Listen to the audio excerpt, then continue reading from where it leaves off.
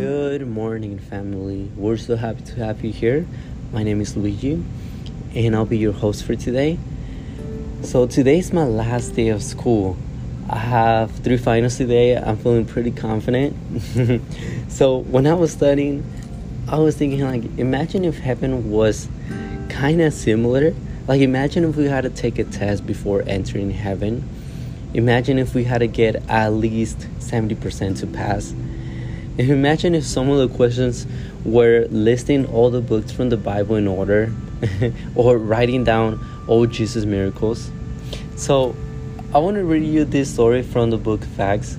And so we're going to read Acts chapter 16, and we're going to read 3 verses. We're going to start from verse 30. And it says, "Then he brought them out and asked, 'Sirs, what must I do to be saved?'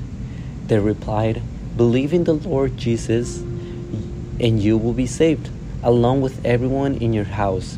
And they shared the word of the Lord with him and with all who lived in his house."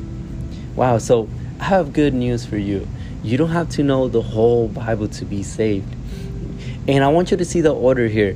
It says, "Believe in the Lord Jesus, and you will be saved." And then in verse 32 says, "And then they shared the word of the Lord." So don't get me wrong.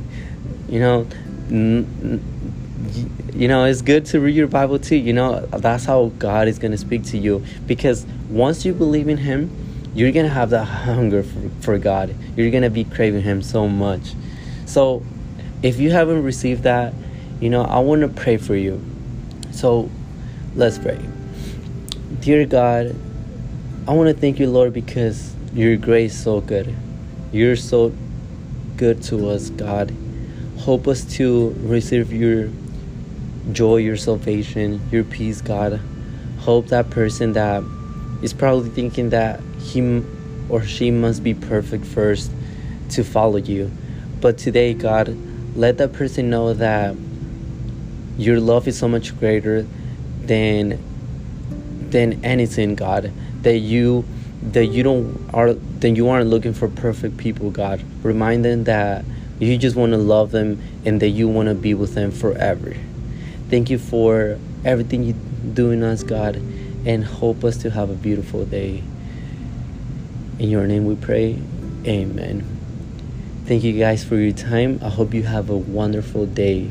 We love you and take care.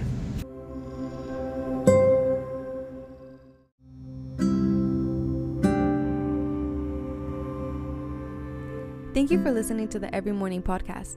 We hope that this message inspired you and helped you start your morning off with Jesus. Until next time, God bless you.